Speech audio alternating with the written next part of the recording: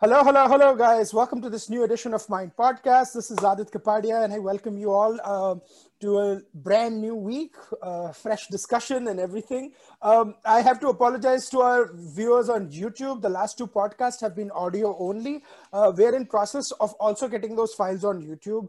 That's my bad, and we'll get them on it. But we're back to doing video podcasts, and we're back to doing the type of podcast you absolutely love, which is hardcore political podcast. And with me, I have the perfect guest for it, columnist, author, I would also say poet, because I know he writes a lot of, and fellow caffeine lover, Avatans Kumar, joining me from a very cold morning in Chicago. How are you, Avatans? Namaste. I'm good. Thank you. Thanks And for having me on the show. And Avatans and I've interacted so many times, I never even realized this is his first Mind Podcast appearance or something. And I mean, may this be a series of many more to come in the weeks to come. So we want. Absolutely. I mean, this is Sorry, Der Hai Durust hai. there I durust hai. Der Hai Durust hai. And one part of Avatans' identity that I deliberately did not introduce was that he's a Bihari, right? And who better to get a Bihari voice who has been writing and observing Bihar politics for the last 2-3 decades almost, to talk about the elections in Bihar, because this is a very watershed moment in the history of Bihar. Lalu Prasad Yadav, the three huge leaders of Bihar, or four huge leaders if you count Sushil Modi, through the last 15 years were Ram Vilas Paswan, Nitish Kumar, Sushil Modi, Lalu Prasad Yadav. Lalu is in jail. Nitish Kumar is in a very weakened sort of political state. His political capital has considerably diminished compared to what it was in 2009.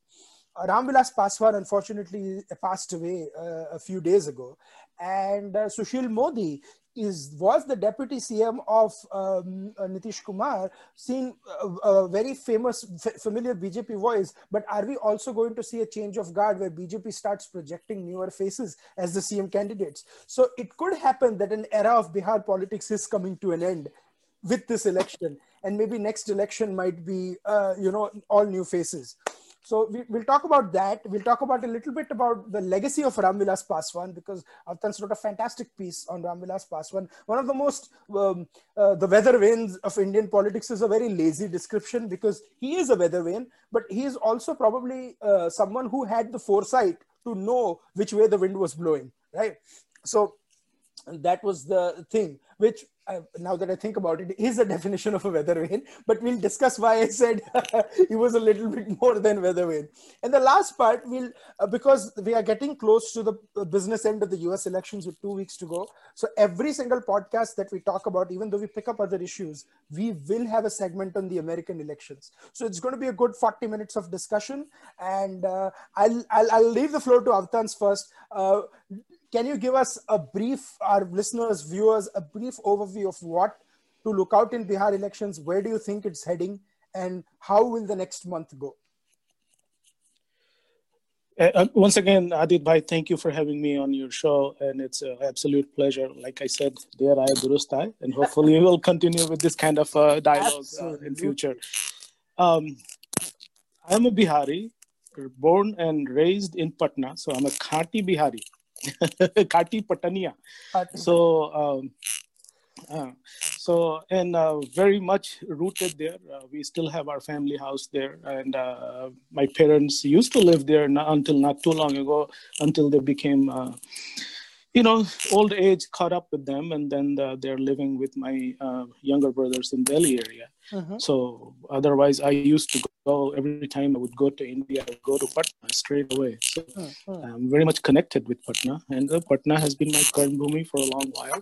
So that said, there are lots of unknowns in this election as far as Bihar is concerned. First, one of the biggest thing is that we are in Bihar, this is one of the biggest election going on in the midst of pandemic. I mean, we can talk about New Zealand election, but New Zealand is 4.8 million people, the whole country. Bihar is about 99 million, Patna itself is about 2 million. So you can get the scale of the election that we are going through. And you have to give the Prime Minister Modi credit for not postponing. He had an option of having and he was in government. So absolutely. it was not like he was in opposition and he was in government. They could have actually ruled the state for 6 more months and no one would have complained per se. Right. And then that says a lot about the character of Prime Minister Modi. I mean, New Zealand Prime Minister did postpone the election initially. So I'm just bringing it for perspective here. So it is a lot of unknowns, and that's one of the first one. And like you rightly mentioned earlier, and we'll talk about that a little later, as you said, Ram Vilas Paswan, he has been one of the stambha of Bihar politics for a long time. I mean, since, let's say, 1977. So, and like you say, weather man, and I remember Dharmyug एक पत्रिका आती थी हिंदी में बहुत पहले. So in that there was a poem long time ago, and it basically said that Ram Vilas Paswan is a kind of politician जो कि हमेशा बैटिंग टीम में रहते हैं, जो क्रिकेट के मैच में हमेशा बैटिंग टीम पे रहते हैं, और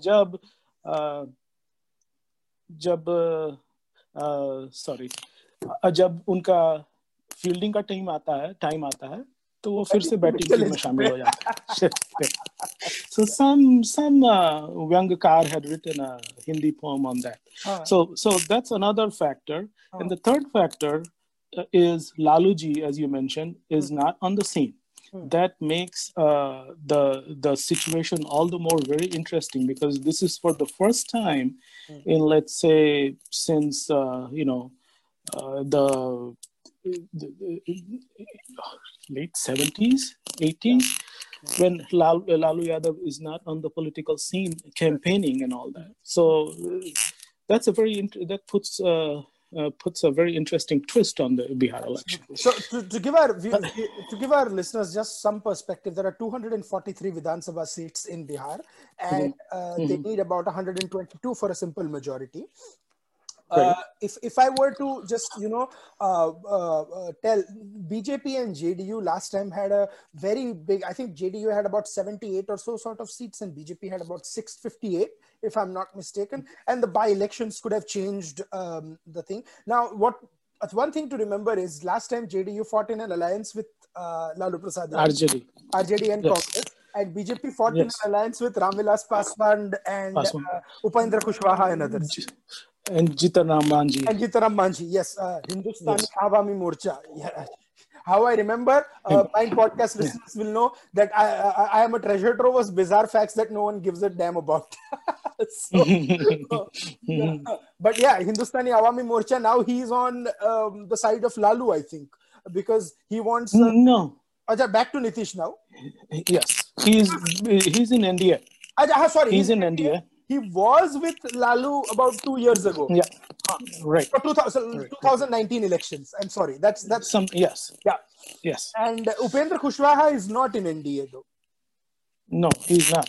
And LJP is not in NDA. Ram Vilas Paswan, of course, was the only minister, but unfortunately he passed away. So the split is complete. But Chirag Paswan sometimes, I think, praises Narendra Modi more publicly than even some of the JDU leaders do. And JDU is an official alliance. So it's a very interesting contest where JDU is fighting LJP, RJD, and Congress on the seats it is contesting. But BJP is not fighting LJP. BJP is only fighting Congress and that. And ultimately, the debate right now here is, what if BJP overtakes JDU to become the single largest party? Will that mean that Amit Shah has said that Nitish will still be the CM of Bihar? But who knows 3 years from now? Right. And as things stands now, I think the BJP is contesting 120 seats or 21 seats, just 1 or 2 seats less than our JDU. Right. Okay. So even if they did all the seats, they will still need somebody to form a government. Right. Okay, but that's very interesting. What you said is Chirag Paswan, the inheritor of Ram Vilas Paswanji's legacy now, the LJP, that is part of NDA in center, but not part of NDA in Bihar. They are contesting elections separately, but there is a kink to it, right? But they are not fielding candidates against BJP. Okay. And they are fielding candidates pretty much everywhere where JDU is available. Absolutely. So that will be very interesting. And I think I have some kind of a breakdown here where, let's see, so BJP versus RJD, the contest is 61. They are fighting each other on 61 seats. Like you said, we have 243 or something like that. BJP versus Congress is 37 seats. Okay. BJP versus CPI-ML is 8 seats. BJP versus CPI is 3. And CPM is 1. Wow. CPI-ML is Marxist-Leninist. Yes. Okay. Yeah. There are too many. JDU versus RJD is 71. So I'll let you finish and then I'll complete. Go on. Okay. Go on. Okay. So just quickly, So take your time, JDU versus RJD is 71. JDU versus Congress is 20. JDU versus CPI-ML is 10. JDU versus CPI is 3. And JDU versus CPM is 3. Okay, and where is that? LJP. Okay, so you can see this is the breakdown, and wherever JDU is contesting, LJP is there too. Lovely.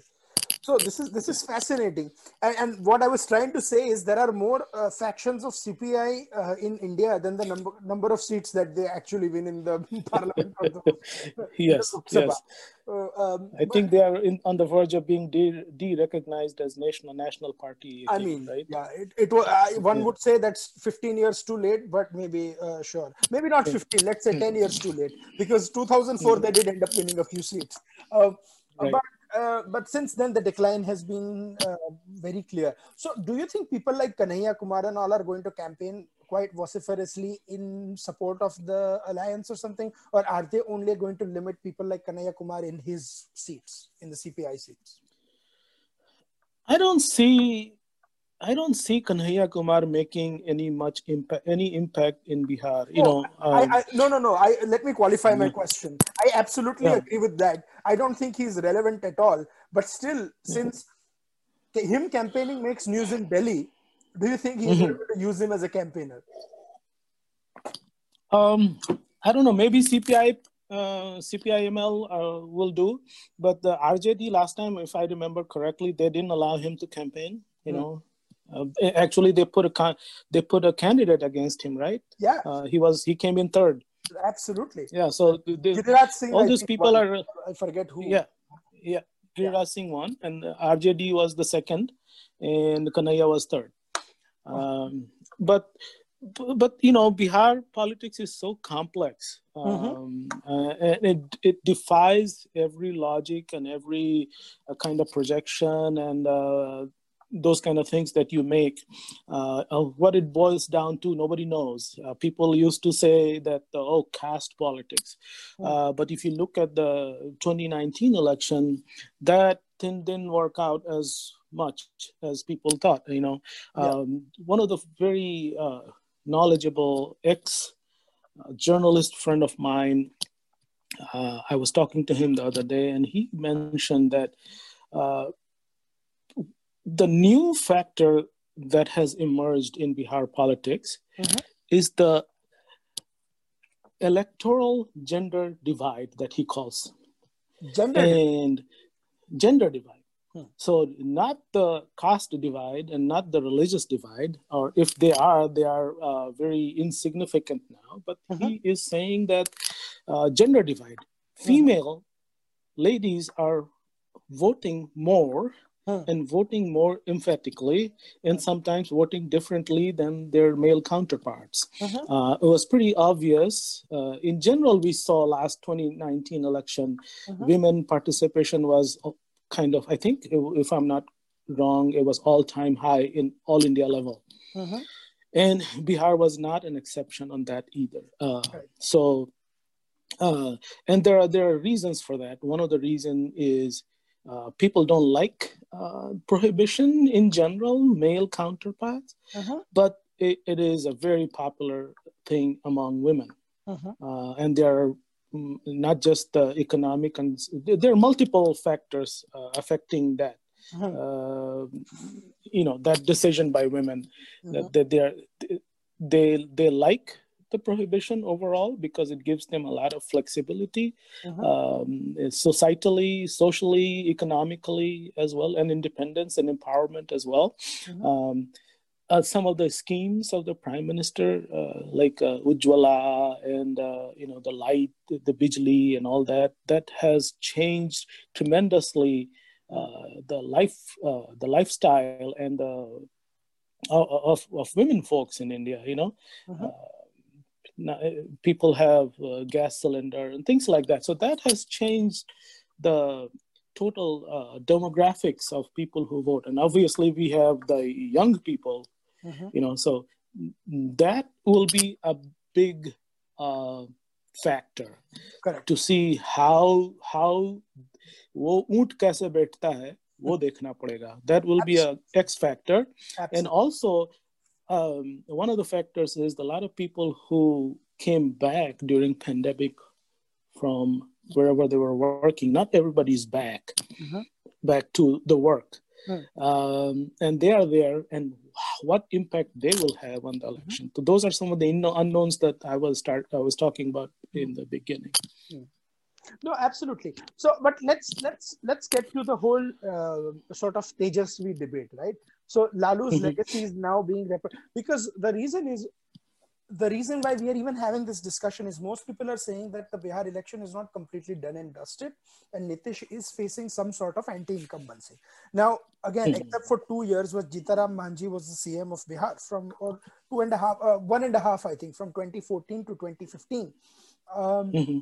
Nitish has virtually ruled Bihar from 2005 October to 2020 December, and if he wins 5 more years. So 13.5 years of rule and 15 years of JDU rule, 2 without BJP, 13 with BJP.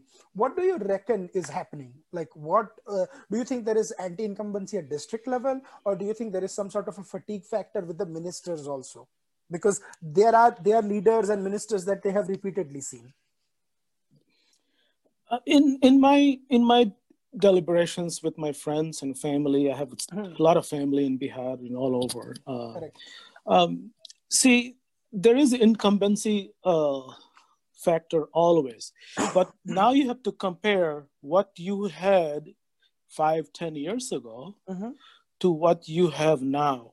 How far we have come, how far Bihar has come over a period of time when it shames me to say that the law and order did not exist. Kidnapping was an industry. I mean, the irony of it, that was the main industry in Bihar where you can make money by kidnapping people. People had marrying age boys, they would send out so that they don't kidnap and marry them. Those kind of things, and forget about the migration to outside of Bihar for education and jobs and things like that. So from there, we have made a big stride. Are we perfect? No, probably not. Definitely not, I would say. But 2 factors have definitely increased. One is the law and order. It's not perfect, but it's much better because you have to compare from what you are voting for. And we saw a glimpse of it when RJD was in power back again for a short period of time. So it was back to square one. So Nitish, for his credit, he has curtailed crime and those kind of things And the very well. benchmark has shifted, right? So Yeah.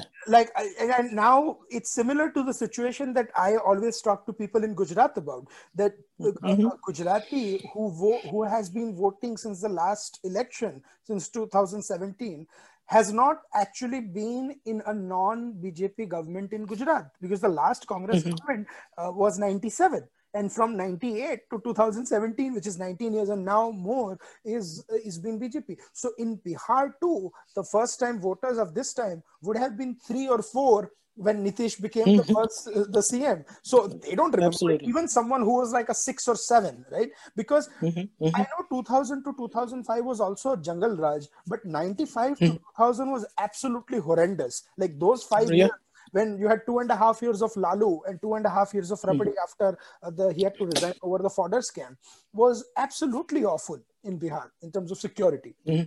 So that is a thing. I remember people would tell me that they would not go out to movies and watch the shows after 6 p.m. Is that true? Yeah. Exactly. Yeah, it is very true. I mean, people will never go to a night show, you know? The 9 p.m. show there's no, I mean, the shopping places used to be closed, and there was nobody. My dad would tell me that he had to travel in the 90s through parts of Bihar, and his agents would come to pick him up for business, like, the local agent. And he's like, if it was after 4:30, 5 o'clock, wo katta leke hi aata tha. He's like, not for anything else, but if someone tried to rob him at the railway station while he was waiting, he had some sort of an armed protection. So that is how bad it was. Situation was. It was 30 years. And the other factor, in some improvement in infrastructure also. I mean, not some. I would say, I would argue, a great improvement in infrastructure. Some of it is directly related to center, like bijli, gas, and all. But let's say road. I remember there was a time when Sri Lalu ji used to say कि बिहार के सड़क को तो हम एकदम हेमा मालिनी के गाल जैसा बना देंगे. Right, exactly. So I mean, so that was a factor. No, you are only talking about half the statement. He also made another half statement on Om Puri, but I'm not going to repeat that because I'm a fan of Om Puri, and it was a very offensive statement what he made. Right. But Avatans knows what I'm talking about. Right. Yeah. But that says a lot about the situation at that time, that even Lalu ji wanted to make Bihar ki sadak Himamal ke gaal jaisa.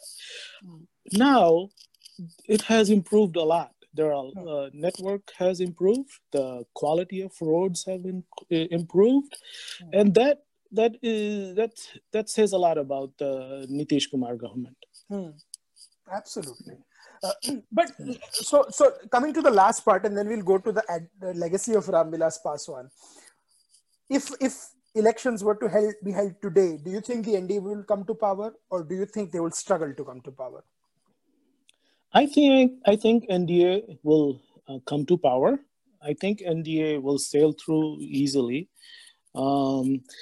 The most speculation that is going on in people are talking about is what after, will it be Nitish ji? Because remember, JDU doesn't have a minister. It's an NDA partner, but in center they don't have a minister. So, and also talking to some of the people on the ground, I can say that they are looking for some change of face in leadership, people on the ground as well. And knowing the working style of Prime Minister Modi and Amit Shah, where they have always sprung new faces as surprise as chief ministers, in case BJP gets the most numbers of seats, I have a feeling that we will see a surprise as the new... I think so.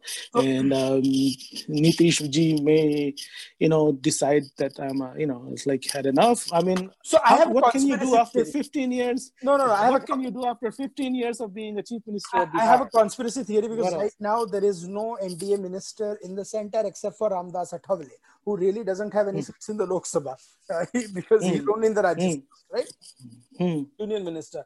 Do you think there is a chance if in case what's his name Nitish comes close to power, has 15-20 seats less than BJP, then BJP says, okay, we make our guy the chief minister, but we'll give you a very plump portfolio as the cabinet minister in center. But then that would mean he would have to work under the cabinet of Narendra Modi. So do you think that is possible or that is not possible? Well, like they say, in politics, everything is possible. After all, इतना preface बना के नहीं करेंगे, stage पे नहीं बैठेंगे, and he's there with Narendra Modi. So, who knows? That much we have to say. No, absolutely.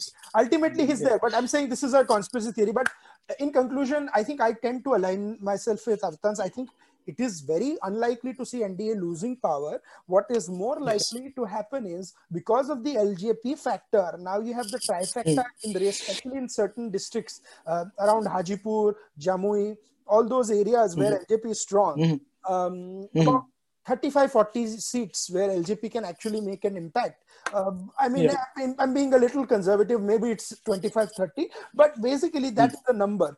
And if they can, and if that is the difference by which Nitish actually doesn't get to become the single largest party, that's sort of the wild card. So if you really want me to tell you in one line what numbers am I going to look at Bihar, I will not be looking NDA versus UPA because I think NDA will win. I will be looking at NDA versus NDA. Who will get more seats, BJP or JDU? And really the election. I kind of agree with you.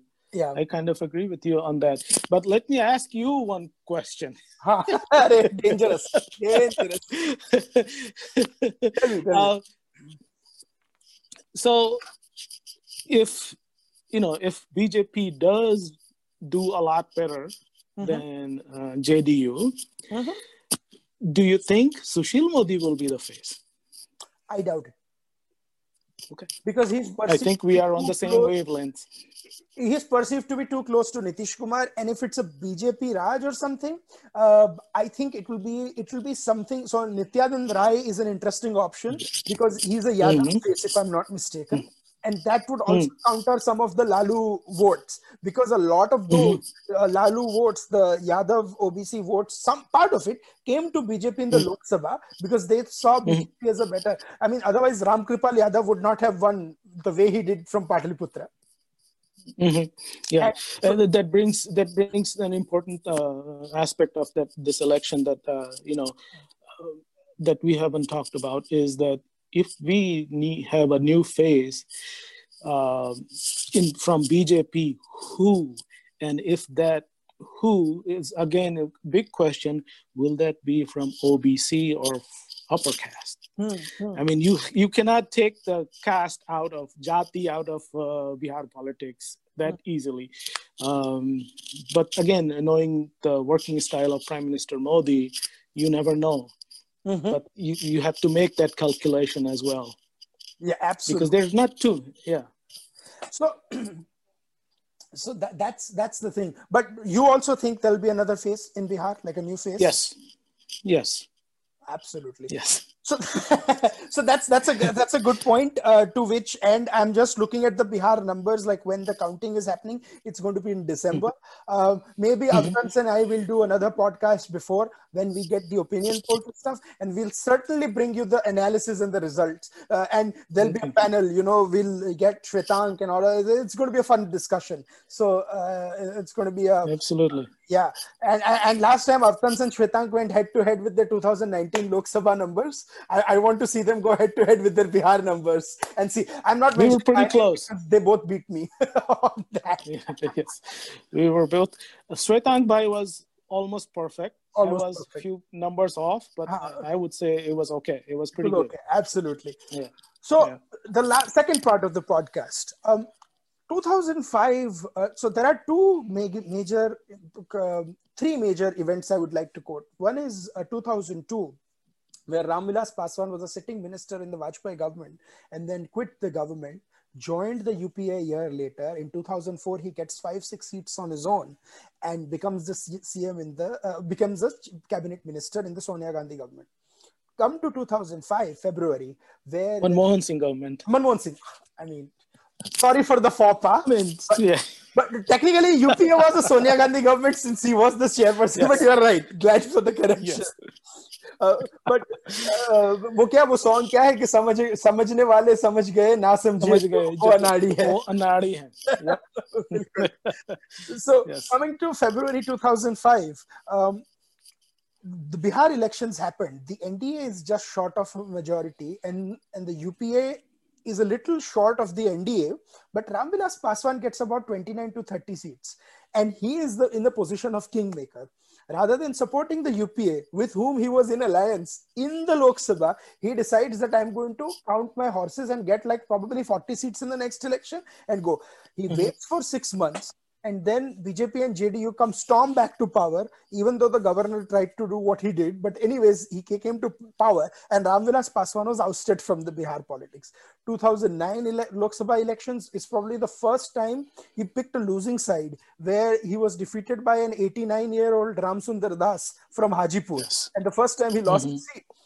But then something incredible happens in 2013. Burying the hatchet with the BJP, he is one of the first people to rejoin the NDA and almost sort of creates a flutter that the weather vane has pointed towards Narendra Modi. Are we missing, to see the larger picture? And he was proven right. He got 6 out of 7 seats that he contested, the highest he's ever got. Like my joke was, Ram Vilas Paswan by himself got more seats than Samajwadi Party and Bahujan Samaj Party combined in 2014. Right. And right. And then he becomes the cabinet minister, and of course from there you have here. But before that, I'm going to go to Avatans and to talk a bit about his 90s avatar. So how do you view Ram Vilas Paswan? See, Ram Vilas Paswan came up on the scene in 1977, during Janta time, Janta Party time. And I remember I was not even 10 at that time, but I remember hearing his name. Hajipur, I have lots of my family members from my dad's side live in Hajipur. So we used to go to Hajipur very often and have a close connection with Hajipur. And I remember hearing this Ram Vilas Paswan, who was in jail during the emergency. Pretty much the entire time he was in jail. He was part of the JP movement, and just like other young Turks at that time, you can say even Laluji was part of that movement. And Laluji lived not too far away from where I grew up. So I know exactly, so, he wins the election. I mean, I'm sure, definitely it was a big wave, Janta wave, but to win on those days of more than 4 lakh votes, he got 90% of the votes. Really? And at that time, he got close to 89 something percent of vote he got at that time. And I remember that was the some kind of record. So that's when he came up on the scene. And then, then like you said, he never weathered away, never went away. He was there. He was always relevant, and he always picked the right side at the right time. And people call him weatherman for nothing. And people call him weatherman not for nothing. So, yeah. But he, for whatever his political capital that he carried, you can call it, maybe sometimes it was cosmetic, because for being Dalit, he carried some weight, and he never became irrelevant.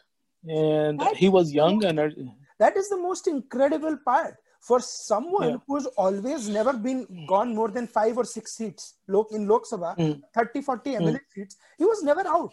He had his core support. So, I mean, even Mayawati, the enigmatic Mayawati was reduced to 0 seats, but they did not reduce Paswan to 0. To 0, yeah. And I mean, you have to give. They did once in 2009, but you know what I mean. Right. Yeah, sorry. Right. And you have to give him credit because it's not that, people, it's not that he was from a dynasty or anything, from a big family or anything. He came up from his own. And I remember reading about him somewhere that he made it to the Bihar police. He took a Bihar Public Service Commission exam that recruits DSP or something like that, those kind of posts. Right. So he was selected in that, and I think he had tweeted some time ago, and he said that, oh, one of my friends asked me, "Kya government mein banenge ya servant banenge?" Yeah, I think it's 1969 sometime. And then he says that's when I decided I want to be the government, not the government servant. And who would have thought the person who was the perennial weather vane of Indian politics would become the closest ally of Narendra Modi post 2013? I mean, the Shiv Sena and the Akali Dal moved out, but the LJP didn't. That is the most incredible part. Right. And I also know people who have worked with him very closely, not as a politician, but as a bureaucrat. One of my closest friends worked with him in the food processing department, FCI, not food processing, Food Corporation of India, FCI. And, he's all praise for him that he is a very grounded person as a politician. He is very thoughtful also. He was very thoughtful also. And he took care of his people very well. Interesting. Very interesting legacy. I think we must say that may his family be very may God give him strength to overcome this loss and stuff. Absolutely. And prayers for absolutely. So, and a politician, I have a lot of disagreements with him. Yes, of course, the whole concept of the vote bank politics and what him and Lalu did in 2009, the way they campaigned was quite pathetic. He came back sort of to his origins after they completely lost the election, because they had somehow thought that we'll make this Muslim Dalit Yadav vote bank to break and play up the caste divisions and the religious lines and pander to the Muslims and stuff, the extremists, and kind of that did leave a dink on his career. He realized though that that's not how his future was going to work, so he took a completely different line in 2013, and his son seems to be following on it. That where if the politics is back to an identity politics or positive identity politics rather than a negative identity politics, that rather than me being against this, I'm pro this, right? And that is the sort of difference. Again, I'm not complimenting or criticizing or whatever. I'm not a fan of it, but that's just my analysis of what has happened. And then something to be said about his character is the way he raised his child also. I mean, you see the class difference between Chirag and let's say some other of his compatriots, Chirag does seem to have a connect with the, so that's what I'm very intrigued to see, that a lot of people and compare him with some other people in Bihar. Oh yeah, look at him. Yes, right. That's what I'm saying. So he did something good. And I'm not even going to go to Tej Pratap. Hari bol. Exactly. Yes. But just look up Tej Pratap, the pictures online, and you'll know what we are talking about. So, Chirag Paswan, though, a lot of people suggested why doesn't he merge with the BJP, but I think he's trying to test out his mettle to see if there is. Ultimately, we might see that happening with that merger with BJP or something. But right now, I think it's a test of mettle, and rather do it now when Nitish is the face, rather than 4 years from now when Modi is the face. So that's a sort of discussion. Yeah, sorry, Avatans, go on. No, I was just going to say that he's very articulate and all that, but is he a Ram Vilas Paswan? Yeah. We don't know, and I have doubts. He may get some sympathy votes right now, maybe, but I don't think he's there like Ram Vilas Paswan, at least not yet. Maybe he's not there yet, but whether he gets not there yet remains to be seen. So, right, absolutely. Perfect time to wrap up the Bihar edition of the podcast. And in our last edition, we go to the Illinois, Texas edition of the podcast and try to look at the US elections. I'm going to do a shameless plug here because so many people have asked me about Indian American votes. I saw Sadanand Dhume write an awful piece on based on Milan Vaishnav's survey. The reason I say is an awful piece is I've written a Twitter thread. Please go and talk. Apart from baseless name calling, where he called my analysis navel gazing, he couldn't rebut the specific point I said. And I understand because folks like Dhume and all who are in DC refuse to take on their friends who are in different foundations who publish these surveys. So I don't think he could publicly ask even one question on Milan's survey. And so much for freedom of expression, right? Because Dhume's piece starts with saying that most Indian Americans are in California, Pennsylvania, or basically New York, New Jersey, California, Pennsylvania, Texas. And he's like, and you have to look at the Indian Americans elsewhere. Now, my point was that you say this, but your survey actually talks about more than half the respondents or around half the respondents are from California, Texas, Jersey, New York. And even in Texas, although it's a Republican state, the urban cities do tend to vote Democratic. So isn't this survey just over-representing the Democratic hold? And it may be, there might be a 70-30 divide, but you have to really look at the survey in swing states. So he's like, oh, Indians are in less percent, it won't matter. And I'm like, guys, Indians are within the margin of victory in Michigan, Wisconsin, Florida. Wouldn't that matter? Yes. Of course, he didn't have a single response to this. Because again, that would be questioning his friend's numbers, which he didn't want to do. Right. So, so that's my thing. So, Avatans, where do you see this happening, going?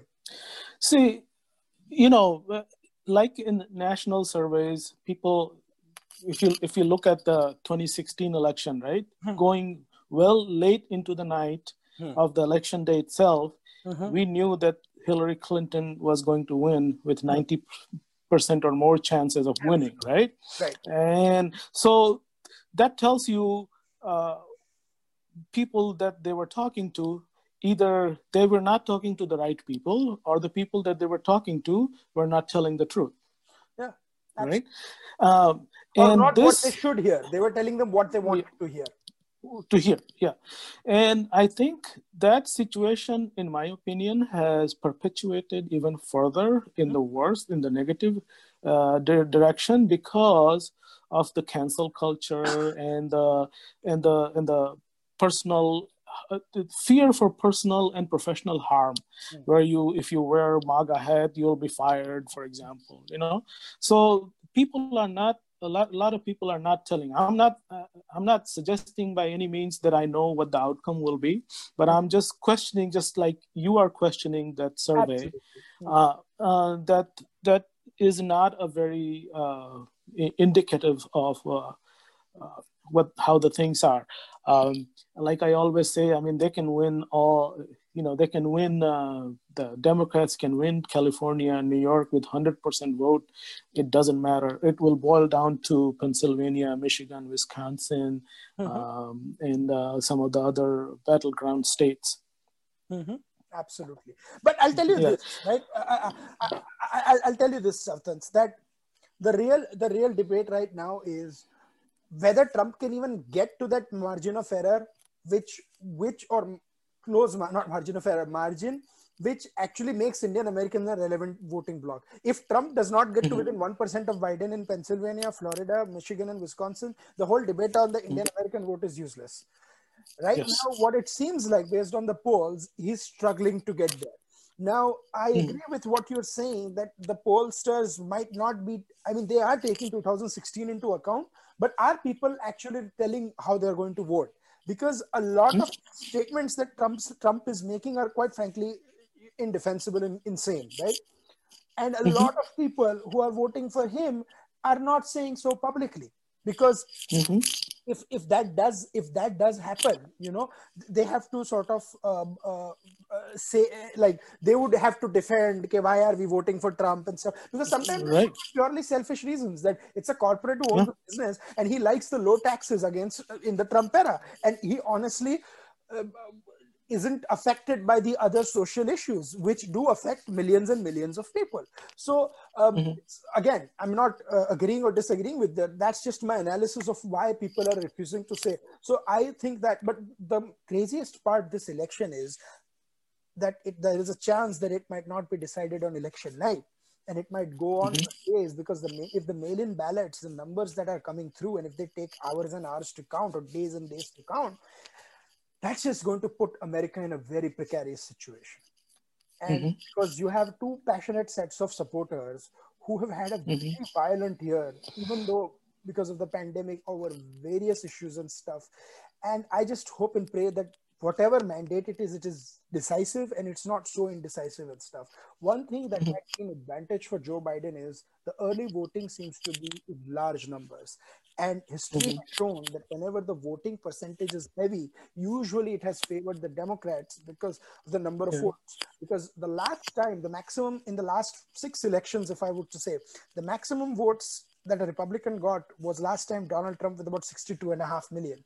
And the maximum votes that a Democrat got was 69.5 million in the Obama era in 2008. So if Joe Biden were to get anywhere close to that, or maybe even 2-3 million more than that, then the lead is just too huge for Trump to even overcome, in spite of the Electoral College.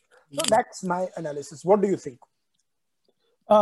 First of all, I don't think that anyone can match the number of Obama voting. Yeah. People were overexcited.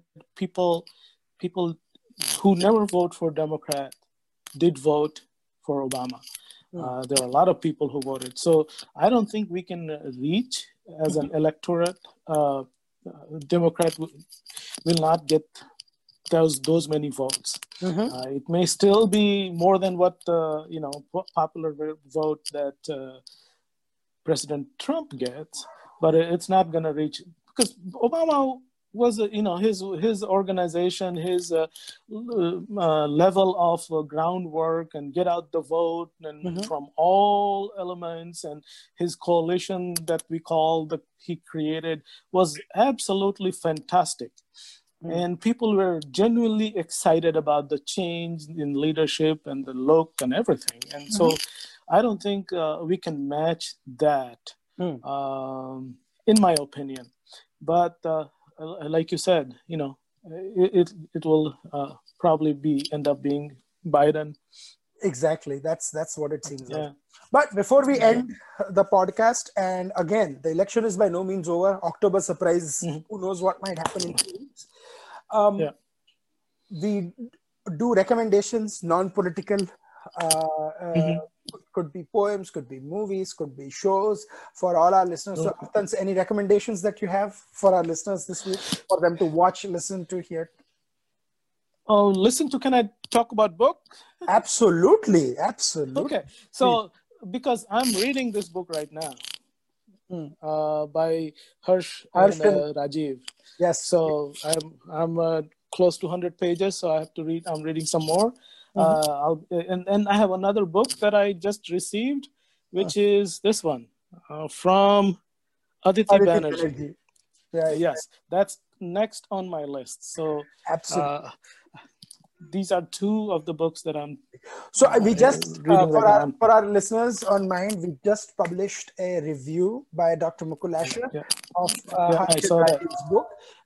Terrific book, terrific review. We may have a discussion with Harshan Rajiv too going forward about this book, and Aditi's book too. Do read. Terrific recommendation. My recommendation is going to be a show that I watched. So for fans of The West Wing, Aaron Sorkin and Tommy Schlamme created a reimagined version of The West Wing. Basically, they reenacted a West Wing in a theater and treated it as a play with the old star cast coming back. They are 20 years older, but the firepower is the same. And it was, of course, to encourage more people out to vote and stuff. But to see Martin Sheen, Rob Lowe, Richard Schiff out, it's on HBO, outstanding. And Aaron Sorkin has come up with I'll watch the film later. There's another show I would like to recommend called Scam 1992 by Hansal Mehta. It's on the Harshad Mehta scam. And I have to say one thing. I have to give them credit for getting all the characters of the 90s pitch perfect. like you include the fictional Guru Chandraswamy, or George Fernandes is an MP who's Fernandez. secretly helping Sucheta Dalal. They don't say it, but there is only one MP from Bihar who wears a certain spectacles and was wearing his crumpled khaki shirt in the 90s, and who raised legitimate questions and stuff. So Always spoke Hindi. yeah, George. absolutely. Yeah, absolutely. Yeah. What a Not character. is Kannadiga. अच्छा, Yeah. ये मैंने एक तार दबा दी है. If Ram Vilas Paswan के बारे में Avatans could talk about an hour, George Fernandes के लिए we would need 3 matinee shows, 3 to 6, 9 to 12, and 12 to 6. Absolutely. And Yeah. both him and I could go, but it's a Yeah. George Fernandes only comes for a bit, but still it's an interesting show. Again, you must watch it for how India was during the 90s. And one of my favorite Gujarati film actors, Pratik Gandhi, plays Harshad Mehta, and he's so outstanding because he's not appreciated as much in Hindi cinema, and now this is going to be his leapfrog. And I feel bad for Abhishek Bachchan, who's coming with a film where he also plays Harshad Mehta. I don't think he can get that Gujarati accent, that Mumbaiya thing, because Pratik Gandhi happens to be from the same background. And what they have done is they have cast a lot of Gujarati theatre actors in very pivotal roles, because it's not people speaking in a fake accent. It's actually people knowing how to get the character. And that's what makes the show so good. So do watch it. Excellent. But, I still remember Harshad Mehta. I don't know if a lot of people, please younger talk a little bit people, about will. I don't remember a lot. I just remember in India Today, or one of those magazines, he was on the front page with his extravagant car. With his Lexus. That's what I remember. So There you go. That happens to be in the show as well, because he got the first Lexus in India, and I think it was India. Yeah. Just Today or Business Standard, either one of those. Yeah. And with his I don't remember. And like hand put on his Lexus. Yeah, I remember that. Fascinating character. Do read about him and stuff like that. But thank you so much, Avatans, for joining. This has been a truly terrific podcast. We hope to do many more with you going soon. Thank you for having me. It was an absolute pleasure and delight. Absolutely. And for our listeners, do like our Facebook page, to follow us on Twitter. We'll be back soon with many more episodes with Avatans. Thank you so much. Thank you.